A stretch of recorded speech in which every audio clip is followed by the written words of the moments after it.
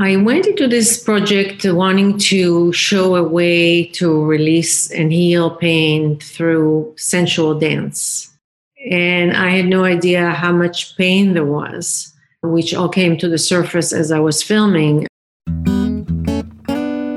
Brian Smith here, and welcome to the Dream Path Podcast, where I try to get inside the heads of talented creatives from all over the world. My goal is to demystify and humanize the creative process and make it accessible to everyone. Now let's jump in. Michelle Ohayon is on the show. Born in Casablanca, Morocco, and raised in Israel, Michelle is an Academy Award-nominated filmmaker. Michelle made her first film at age 19 and immigrated to Los Angeles, where she has directed and produced numerous acclaimed documentary features. Michelle has also written screenplays developed by studios such as MGM, Focus Films, and Starz. She is also a guest lecturer at UCLA, AFI, USC, Georgetown, Wesleyan, Stanford, and Chapman. Given her extensive experience in film, this won't come as a surprise, but Michelle is also a member of the Academy of Motion Picture Arts and Sciences. Michelle's documentaries include It Was a Wonderful Life, narrated by Jodie Foster, about homeless women in America, Academy Award-nominated Colors Straight Up, Steal a Pencil for Me, Cowboy de l'Amour, SOS State of Security, and Christina, about Michelle's close friend who had cancer at age 37 and only 5 months to live, which is still streaming on Netflix. Michelle's most recent film is the Netflix Cinema Verite documentary Strip Down, Rise Up, which follows the journey of a diverse group of women who heal trauma and body image issues through sensual movement and the art of pole dance. Michelle made the film to inspire healing of all women through movement. In this interview, we talk about Michelle's journey from Israel to Los Angeles and the logistics of funding, producing, and directing documentaries. We also talk about Michelle's career in screenwriting and producing for major studios, what compelled her to shoot a documentary on the therapeutic power of pole dancing, and the challenges of this particular shoot. I love it when interviews go beyond the guest's biography and touch on subjects that are challenging to navigate, and this is one of those interviews. And one of those challenging subjects was the male gaze, and how the male gaze can objectify and even traumatize women. In this chat, we discuss how part of the journey for some of the women in Strip Down, Rise Up involves moving through and even nullifying the male gaze by taking ownership of their own sensuality. As a man who has never been on the receiving end of that type of objectification, it was enlightening to see that issue unfold in the film and also hear Michelle's perspective on this theme that runs throughout the documentary. So without further ado, let's jump into my chat with Michelle Ohayon. Michelle Ohayon, welcome to Dream Path Podcast. Thank you so much. We're here to talk about your new film on Netflix, Strip Down, Rise Up. I watched it. Very moving experience. I was not expecting that. I really didn't know what to expect, actually, when I first turned it on. But it brought me to tears several times, especially during the scenes where there was basically just emotional breakdown that was happening, almost like a therapy session in these dance classes. What was your intention going into this project in terms of the narrative that you wanted to capture and the story you wanted to tell? I went into this project wanting to show a way to release and heal pain through sensual dance. And I had no idea how much pain there was, which all came to the surface as I was filming. I mean, as a documentarian, the style that I film, cinema verite, which is basically you're a fly on the wall and you're observing and the scenes unfold in front of your lens. And if you're so lucky, you catch them. And so as we started filming and women started sharing why they wanted to be in this room and why they wanted to move their bodies, there was a great sense of community that was created right there and then between the women, which allowed them to be able to share deeper and deeper into their issues, which no one knew was going to happen. And once they felt that they were not alone and other women had other issues they were dealing with, they were feeling safe both with the surroundings and with us, the cameras. We were a fly on the wall, and we created a very strong trust. We were all women in the room. My crew was all women. And it just evolved. And it was really amazing to see how much women have suffered and are still suffering in this century. The numbers have not gone down. And whether it's a real sexual abuse case or just an offense that we had in our childhood, somebody says a remark and you start feeling shame about your body, about showing your body, about your breast, about whatever it is, I'm too fat, I'm too skinny. It's stuck in the body. And I didn't know that. I didn't know that about them. I didn't know that about myself. And it was an amazing learning experience and rewarding to see how much healing happened throughout the film and because of the film. It sounds like a pretty organic experience in terms of how this unfolded and how you found this project, as opposed to you're a director and a producer and you get pitched an idea. Hey, how about this? It sounds like you kind of found this organically. Can you tell us more about that? Sure. Yeah. So usually I don't look for projects. Somehow I know it's going to come to me from life. I was actually asked by my daughter to join her for a pole class because the pole class, it's fitness and we're both very athletic. So we were like, yeah, let's try. And so we went to a very shady studio in LA and we were giggling the whole time, but it was a good workout. And we decided, well, let's explore some more. And we went from studio to studio, not always together, but until I came to S Factor, which was founded by Sheila Kelley. And that was when the circle happened. None of the studios had a circle. You come in, you warm up, you climb the pole, and whatever it is, you do, which was fun, but different. And the circle is where the light bulb moment happened because women were sharing, I'm here to do this, and I'm here to get rid of shame, and I'm here to love my body, and I'm here to love what I see in the mirror. And I realized that pole and sensual dance was much more than just a workout. It is really a healing tool. Mm-hmm. And so I took that idea, I researched some more, I went to Netflix, I pitched the idea, they loved it, they said, go do some more research, come back with the actual characters and the subjects that you want to follow. And I did that for 6 months, and I came back and got a green light. Pretty much it was one of the smoothest paths in my 35-year career that never happened. In terms of the cinematography and the lighting and the balance that you undoubtedly had to strike between trying not to exploit these women for the sensational aspect of the title of the film and the realism, you want that realism, but you also want to be respectful of their body image. What were you thinking about in terms of the cinematography, the folks that you were hiring, the subjects of the film, the conversations that you were having with them so that they were feeling safe to be filmed? Well, let me start by saying that every film is the same issue as it's not an issue, but it is a matter of trust. As a documentarian, you have to have integrity about your subject. I was never interested in sensational in none of my films, so that wasn't even an issue. When I approached Sheila Kelley, she was worried about that because she has been approached before. And when she allowed filming, that's what happened. They were like, oh, take off some more clothes, do this. And so she's like, I don't want any filming. It took me 6 months to convince her that this is a different story. This is an in-depth documentary. This is a character-driven piece.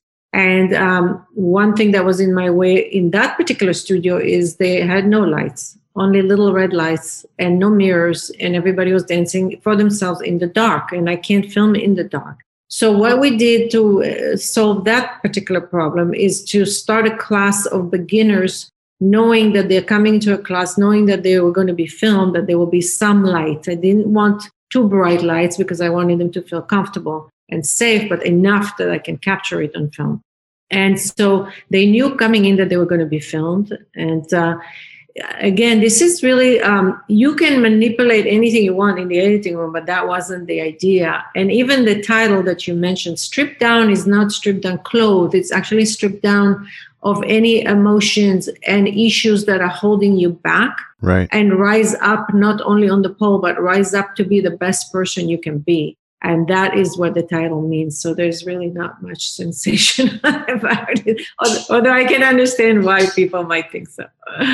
Yeah, I think that there's probably a very quick learning curve for people that click on the title right. and very quickly realize what the film is about. And it is a metaphor, that title, and it is a beautiful metaphor, because I think what you see literally happening before your eyes is this therapeutic, as you say, shedding of stigma and shame and self-esteem issues and trauma that all of these women carried with them. And it's remarkable. I mean, my day job, I'm a trial lawyer and I represent survivors of sexual abuse throughout the country. And so for me, it really hit differently because I know the statistics. I know how many people are sexually abused, men and women, but unfortunately, women share the brunt of that. I think they're targeted more for domestic violence. They're sexually abused more as children. As a result, they carry with them this lifetime of trauma. Yeah. And it manifests in all kinds of ways. Yes. And in this film, you really see it being shedded. And Sheila is the facilitator in these classes. Right. And it doesn't always land. Obviously, one of the class participants left during the filming. And yes, it's not for everyone, for sure. I think she expected just a pole class and she wanted to move around and dance, and that's completely great. And that's why I'm showing the other side of pole, which is the competitive side in other studios say in San Francisco. One is led by a former sex worker turned lawyer, and now a pole competitor and studio owner. So you have that side of pole. I wanted to show as much as possible into this world and break that stigma that it's only strip club. Now, side note, strippers did come up and invented the sensual pole movement, the sensual pole tricks. Right. But they have not taken it to the level of competition unless they switch to being competitors. It was done for the male gaze, and my film is exactly about not dancing for the male gaze, but dancing for yourself, for healing and for shedding or getting rid of shame. And that was very important. I love that term, Michelle. Sorry to interrupt you, but yeah, I've heard that throughout the film a couple of times, the male gaze. And I think one of the sentences was, the problem is the male gaze. And that's where it starts, because that's what defines them, is that objectification through the lens of the man and what he is wanting out of that connection. What I love about this film is the women take charge of their own image and their own sensuality. Exactly. And it makes the male gaze sort of irrelevant at that point. Exactly. Once you remove that from the equation, then women and that feel safe. And that is why I had a mostly all-female crew when I could. There are not a lot of documentary DPs who are women, unfortunately. And so I most of the time, even my sound was a woman, assistant camera was a woman, production coordinator was a woman. I wanted them to feel safe so that there is no male gaze, even though my crew would not be interested. It's still a male presence. But to be honest, a few weeks into it, the women didn't even see us anymore. It wouldn't even matter if it was a guy or whatever. They just they were so much into their own journeys that we were there every 3 weeks. We would drop into a class and spend the whole day and see their transformation. And that went on for 6 months. So that was very. I mean, look, you brought up the sexual abuse. Megan, who was sexually abused by Larry Nassar, the famous Larry Nassar, was put away. She was abused at the age of 15. And when she came to class, she was 27. And it took her that long she pushed everything away for all these years. She tried to deal with it, of course, with therapy and other things. But the fact that she had to be a witness in the trial brought all the trauma back. And that's why she joined the class. And I had no idea how much she was going to share or not share. Right. And she felt very safe. I remember seeing her in the sentencing hearing. I mean, Yes, right. Yeah, she was a big part of that case. And yeah, she was one of the 300. Yeah, the damage that guy did to, a generation of athletes, it's just insane. Yeah, totally. And that was her dream. And her dream was shattered when she was injured. And the other thing was what the film was able to do is to bring her and her mother together, because she says that her mother was in the room and she had no idea. And to me as a mother, just thinking about it, it just was shattering. And when her mother came to town, I said, Megan, can I please interview your mother? And she said, no way. She's not going to want to be interviewed. And plus, she may not know everything, because part of Megan's journey was not, she didn't even tell her parents what was going on until she actually had to testify. She made that choice to testify, and that meant also to confront and share everything with her parents and cause them pain. She was trying to protect them as well. So this all came to the surface during the film. And when her mother came to town, I said, let's have a sit down. Let's see what comes out. And the mother agreed, which was great. And that brought some peace to them. And that's the beauty of documentaries. That's why I continue doing it, even though it's really hard. It's those moments that are beyond the film, the moments that are, yes, it's captured on film, but it has a long life after the film. Those women, Megan and her mother, Jen, the teacher, and her parents, managed to heal the relationship because there was a camera in the room that gave them a window, an opportunity to bring it to the surface. Because it's hard to just sit down in front of each other and say, hey, let's talk about that day. It's hard. But when you have a reason, and the reason is to inspire other women, to show other women that they're not alone. And when you have that mission in your head, then it's not longer about just you and your mother. It's about all the mothers and all the daughters. And I've seen that those cathartic moments happen over and over again when you're fulfilled with a mission to heal others. And that's the beauty of in this film that happened in other films. And every time I see it, I'm like, that will never happen in a feature film. When you have actors in the scripted material, that will never happen. So that's why I'm still doing it. What were your thoughts when Sheila brought in the men to the studio to serve as symbols of safe masculinity? And what were your thoughts shooting that scene? Nicely put. Sheila warned me that it was going to be heavy because she asked the women to use the male figure to release anything they had, whether it was joy or pain, by the way. It doesn't have to be pain. And so we knew that it was going to be something they needed to resolve. So, for example, Lisette, one of the women, said, I never came out when my father was around, and I'm doing it now. This is facilitating that. It was hard. Some of us in the room had to leave because it was very moving and it touched upon our own lives. And so we, sometimes we would excuse a crew member to go outside and recover and come back and rotate. It was very hard to watch and definitely hard to film. And was your choice of a male editor intentional to kind of have a male perspective in terms of cutting the film? Definitely. It was a very conscious decision. Since I was surrounded by women, I was like, okay, let's get a man in here and let's see what they think. And when Edward Osijama, who's, first of all, I chose him not because he's male, but because he has a great cinematic eye. And I've worked with him before and I know how good he is. So when I brought him in, I showed him the footage and he was blown away. He said, I'm an evolved man. And I will never look at my wife the same way after watching this. I understand so many things that she had told me in the past, but I wasn't hearing it. Yeah. And so that was great to hear. That was the first male who saw the footage.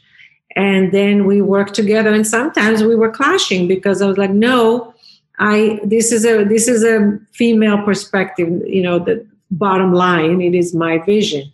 And what was very important to me was that the women are not victims, or if they are, they will take a journey into becoming victors.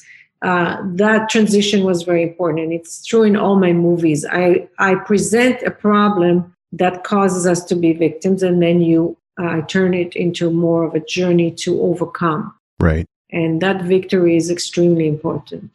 Yeah, I think it's important for men to watch this film.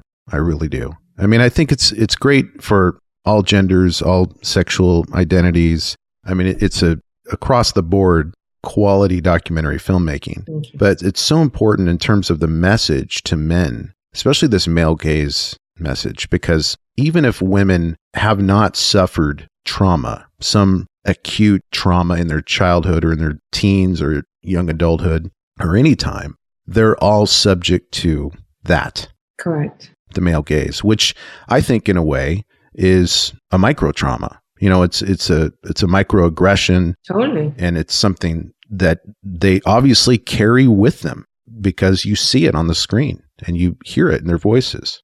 There is also a lot of, when you deal with sensuality and eroticism, there's always these big taboos that come up, whether it's from religion or societal or cultural. And so, but it mostly plays out for women. And they are those first encounters when, let's say, your daughter is 7 years old and she goes to the beach and she's not wearing a top. Who cares? She's 7 years old. People are going to ask to cover up. And that creates shame right there. Yeah. There's nothing to cover up. What is the, so this, you know, it's a one-sided vision. And we don't look at men, we look at them also as a sexual object, but we don't look at them in a condescending way or in an ownership kind of way. We don't want to own your body. We want to utilize it for our pleasure and want to utilize our bodies for pleasure, but that doesn't mean you own it. And that is where the boundaries are. I want to show what God gave me. Doesn't mean you have to touch it. Mm-hmm. And again, those are the boundaries that were erased in all these years and generation. And so many cultures still there. Yeah. You know, that we know those cultures. As you may have noticed, there are great resources and advice mentioned in all our episodes. And for many of them, we actually collect all of these resources for you in one easy place. Our newsletter. You can go to dreampathpod.com/newsletter to join. It's not fancy, just an email about each week's episode, featured artists, and resources to help you on your journey. Now, back to the interview. What were your challenges in terms of the character studies here? Because you're talking to Sheila, and Sheila obviously has this studio, and she has a certain amount of accessibility, but then you have the classmates, the students, and they have their lives they're living. I mean, Evelyn's working at, candy store and she's got her busy schedule, but you have to have access to these people and you have to tell their story. How did you approach that as a filmmaker? So because we started the film, the beginner's class for the film, and just a side note, another reason was that I wanted to show the transformation as it happens so that the audience can witness together with me as they progress. Because other students have gone already through the transformation, I couldn't show it. I would just hear about it, which is not enough. Mm-hmm. So they knew that they were going to be filmed. I had the women who started sharing in the circle came to the forefront, and I understood that those are the women that are willing to tell their stories and tell it in a truthful way, and not just sound bites for the camera. And so I started to follow them around, like Evelyn. We, exchanged phone numbers. She knew I would interview them after class. So we had already a rapport.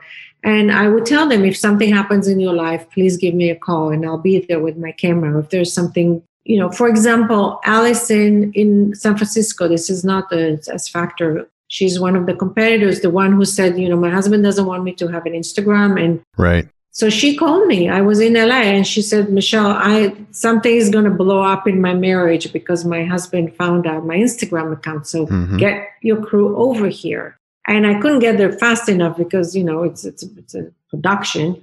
But she alerted me that was going to happen. And so when I came there, we talked about it and we exposed it and we went deeper into it. I had no idea that was going to happen. She didn't know he was going to find her Instagram.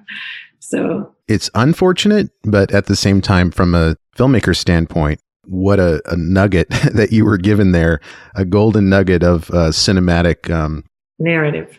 Cinematic moment where, the husband, we're wanting that to happen. We're rooting for her. We're like, get rid of this guy. And it actually happens and he leaves. And it's a great moment in the film. But as a filmmaker, you have to just be elated when things like that happen that really help tell the story in a compelling way.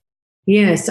You're kind of betting on some stories that you think intuitively are going to pan out. You don't know anything. Right. But having, 35 years experience, you kind of start sensing who is going to be open to have change in their lives during this year that I was filming. Mm-hmm. And Allison was definitely one of them. Evelyn was another. I didn't know that she was going to find her dead husband's phone. And on the phone, she would find pictures of another woman naked. Yeah, that's another one, another moment. I'm like, what? No idea. You can't make this up. You can't make this up. You can't even write it in a script. And that's why you have to be there. To be there, film and film and film and wait until something like this happens. And when it happens, of course, you feel bad on one hand because it's not a great revelation, but on the other hand, it's another step into their freedom, if you will. Mm-hmm. It's another step into their healing.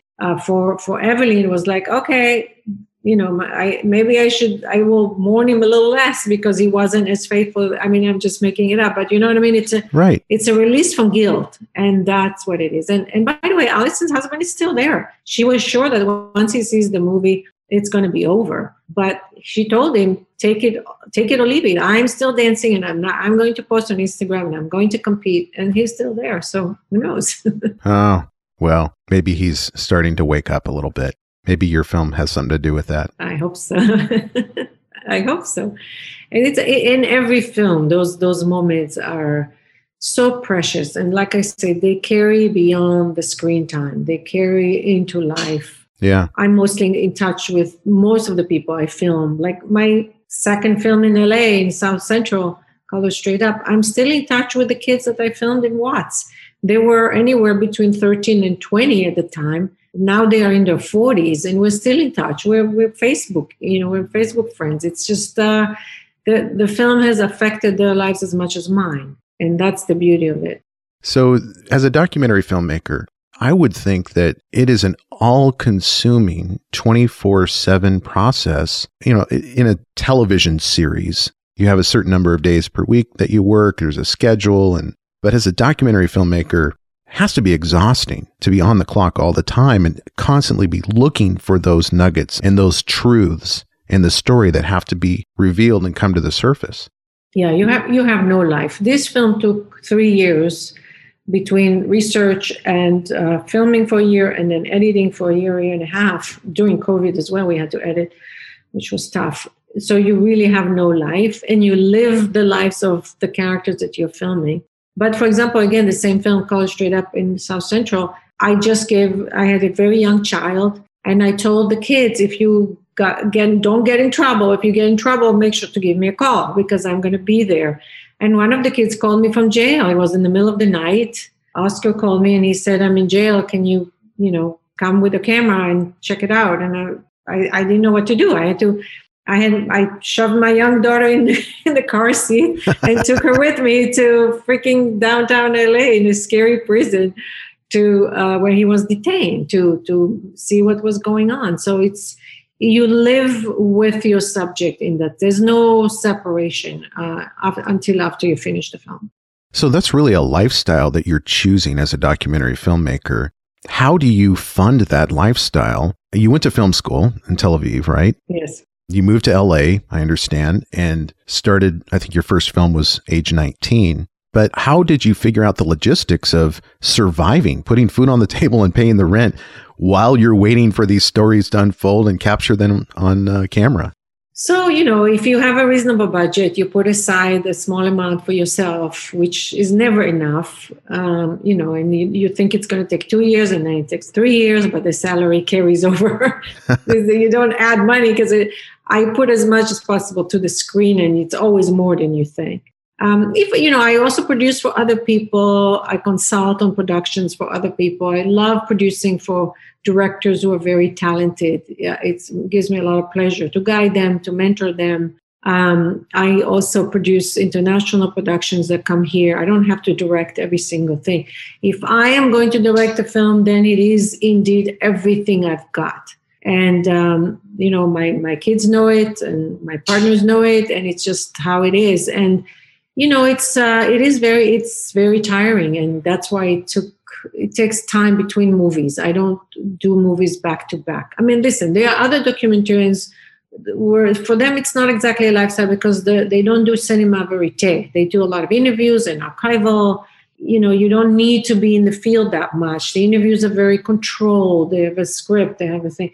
It's only when you choose to do what I do, which is the purest form in a way of documentary, is let the scenes unfold. That is very time consuming. Yeah. Both filming and editing. Yeah. But it's not, it's not necessarily, I had movies that are a lot more contained than this. I did a movie with Rich Clark called SOS State of Security. He's the guy who wrote Against All Enemies. And he told me, he talked about the failures of 9/11 when he was in government. That was a lot more contained, for example. Mm-hmm.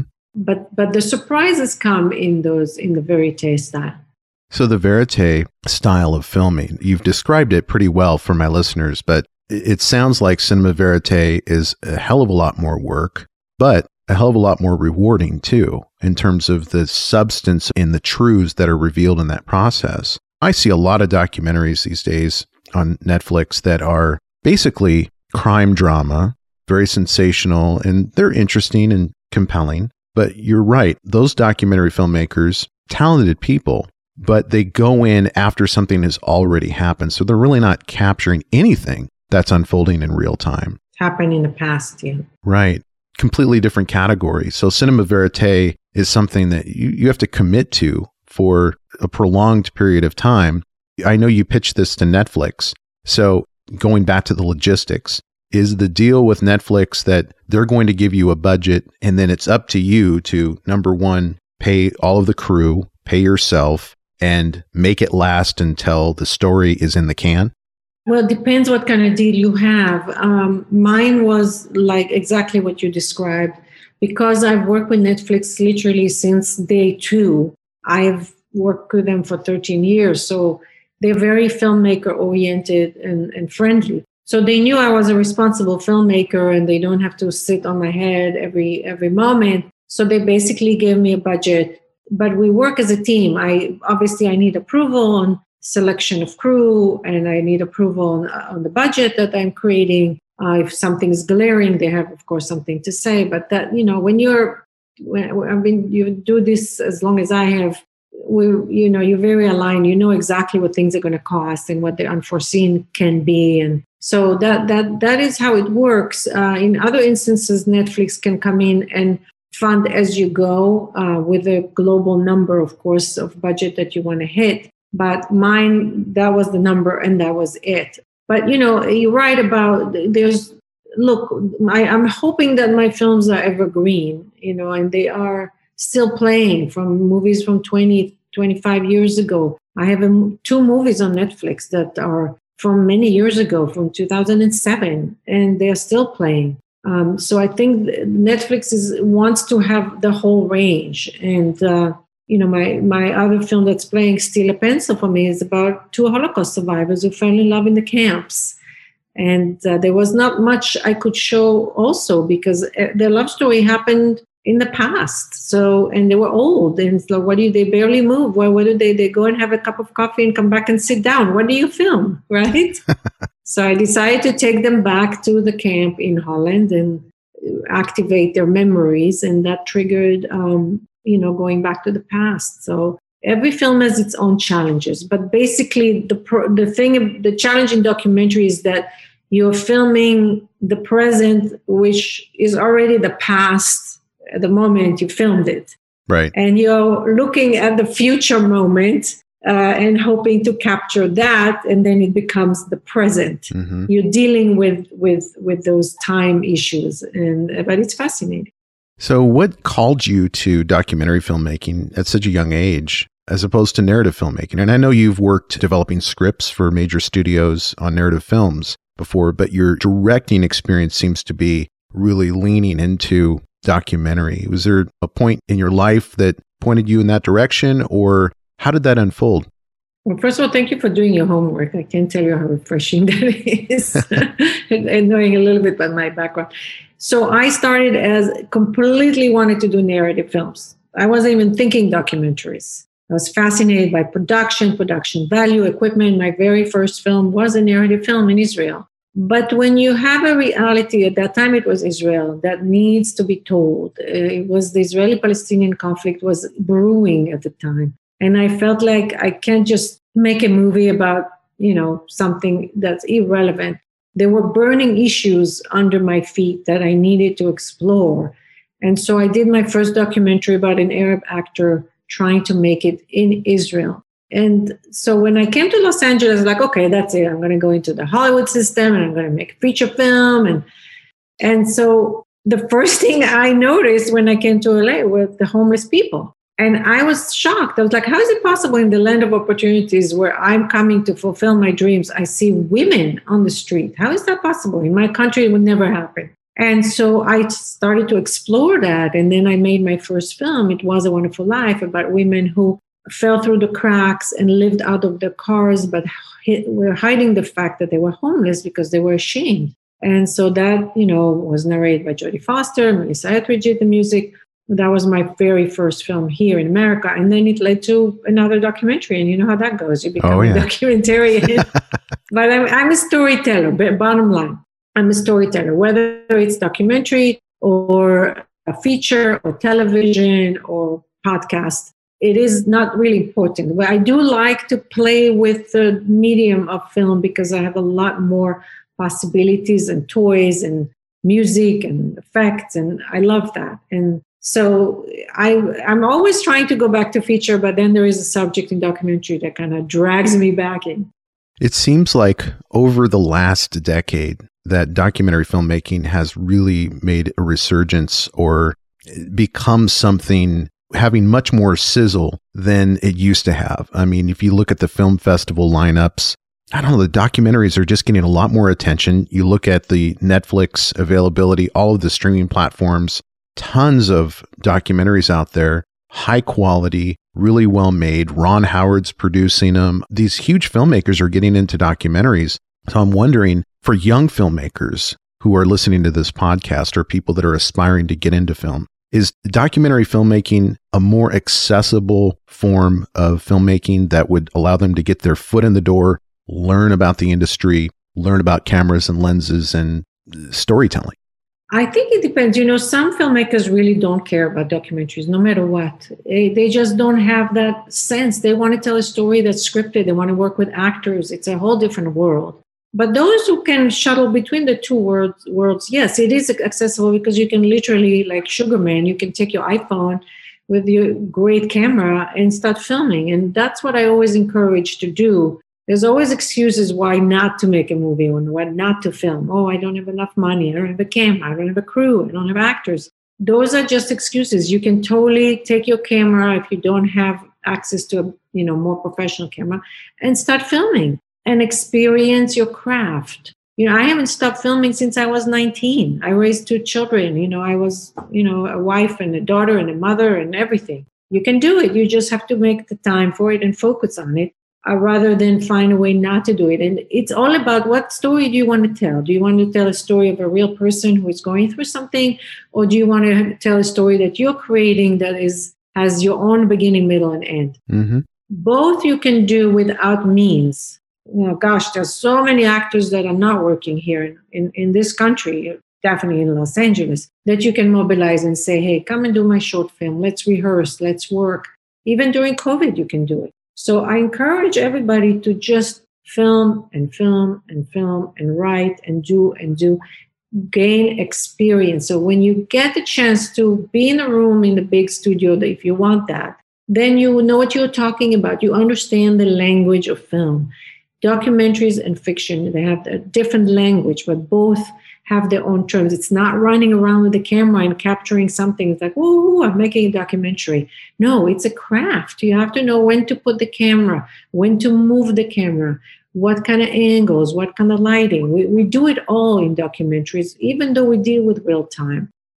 And so it's harder because you have one take. And if you didn't catch it, you missed it. Yeah. It's not like, hey, well, let's do that again. Can you make it a little better this time or a little happier or whatever? That doesn't happen. So in a way, documentaries are harder, but they are becoming much more popular thanks to the Netflixes of the world because they brought us into the commercial world and people started watching it and streaming them because they're not going to go to theater to see a documentary. That doesn't happen, unfortunately. Even for the biggest film like the Errol Morris, it's hard to get into the theater for a documentary. So this is a perfect platform. You emigrated to LA very early in your career. How important is it right now to be in LA now that we have Zoom and we have Atlanta and New York City? There's all kinds of filmmaking opportunities throughout the country, but how important is Los Angeles right now? Right now, it's not necessary to be here at all. You can be anywhere in the world. You can create your content anywhere in the world. People are not afraid anymore of subtitles. I mean, look at the show Money Heist from Spain. It's huge, and it's all subtitles, and it's all created in Spain. So you don't really need to. Those borders have melted, thankfully, in the last only few years, but they have melted. And you can see also the international films are making it to the mainstream. I'm on the executive committee of the Academy of Motion Pictures for international films, and I've seen evolving from how many people, even in our Oscar Academy, how many people have been watching foreign films. And it's much more now than it used to be because there are great films coming out of the world. Mm-hmm. And this year I've watched 40 foreign films, and most of them are better than the American films I've seen. So the openness to subtitles and languages and shows, you really do not have to be here. You can be anywhere to create your content. It's interesting that you bring up the popularity of foreign films. My 19-year-old daughter just watched a movie with me at Sundance, the online version of Sundance this year. And there was a 2.5-hour movie from Thailand. Mm-hmm.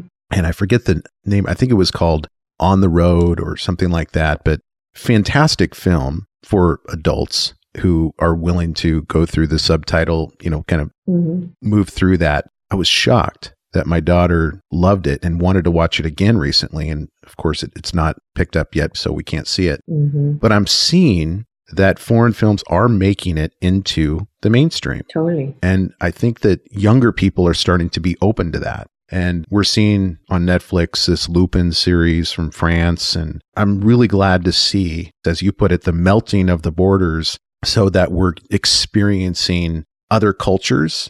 We are getting rid of those boundaries that keep them as the other. Right. We're not different from each other. We have way more in common, Way more. It's a universal language. I mean, look at music. They have melted those borders a long time ago, from the beginning. Who doesn't listen to Brazilian music? Who doesn't listen to, salsa music? You never think about, it's foreign, I'm not going to listen to it. So we are behind and we're catching up fast. Look at the film that won last year. It was from Korea. Won, Best Picture. That was a huge victory. Oh, Parasite? Parasite. Yeah. It's a huge victory. Not only that, this year we also have, so the way the international films work for the Oscars, each country chooses a film to submit. And then if it falls with all the regulations and, theatrical release, etc., it goes into our hands for us to vote on. This year, we had a huge amount of documentaries that were chosen by their countries to represent the country, not a feature film. For example, a film from Chile, which I highly recommend. It's called The Mole Agent. That is a documentary film. The Painter and the Thief. That is a documentary film. And they were chosen by their countries to represent. And that is huge for us documentarians. We don't want to be the stepkids of the feature film. We want to be, we want to be honored and want to have our place. Some people say we have to have our own Academy Awards because think about it. There were 240 films, feature docs submitted this year to the Academy, eligible for voting because there were no theatrical release requirement because that wasn't possible because of COVID. Right. And one only makes it. So we didn't have 240 feature films submitted. I wish we did. So you understand the proportions are not right. Right. I interviewed Raika Zaitabshi a couple of times on this podcast, and she won for Best Documentary Short for the documentary. It was on Netflix. It might still be. It's called Period, End of Sentence. Mm-hmm. And that was the first portal for me into documentary shorts and also feature-length documentaries where I started to really take them seriously. And that's also when I realized, like you're saying, there are so many high-quality films out there, and just a few are being recognized because there's just one category at the Academy Awards. Right. And a few other awards ceremonies that give them honorable mention, not on camera usually. Right. Like the Golden Globes don't even have us in there. There's no documentary category in the Golden Globe. Right. It would be nice to see a separate honoring of that category. I agree. So what's next for you, Michelle? I tell everyone I'm in recovery mode. 3 years of hard work, 24/7. I need to kind of step back. But there's always, there's some docuseries brewing that I'm considering. And there's 2 projects. One is actually about the Pole community, because I feel like there's a lot more to tell that couldn't fit. And I also want to focus on children again. I feel that children needs to be celebrated, and I want to find the right project to do that. So stay tuned. I mean, you can always check on my Instagram or my website, stripdownriseup.com. We update everything. And so if you want to know more, you can follow me on social. That's great. And for my listeners, that's stripdownriseup.com. And if you want to follow Michelle on social media, she's at Michelle Ohayon for Instagram and Twitter, and that's MICHELEOHAYON. And she's a great follow, so check her out on social media. Michelle, it was really nice talking to you. Thank you so much. Thank you for the interesting question. I enjoyed it very much. Hey, thank you for listening, and I hope you enjoyed today's episode. If so, I have a favor to ask. Can you go to wherever you listen to podcasts and leave me a review? Your feedback is what keeps this podcast going. You can also check us out on Instagram, Twitter, and Facebook with the handle @DreamPathPod. And as always, go find your dream path.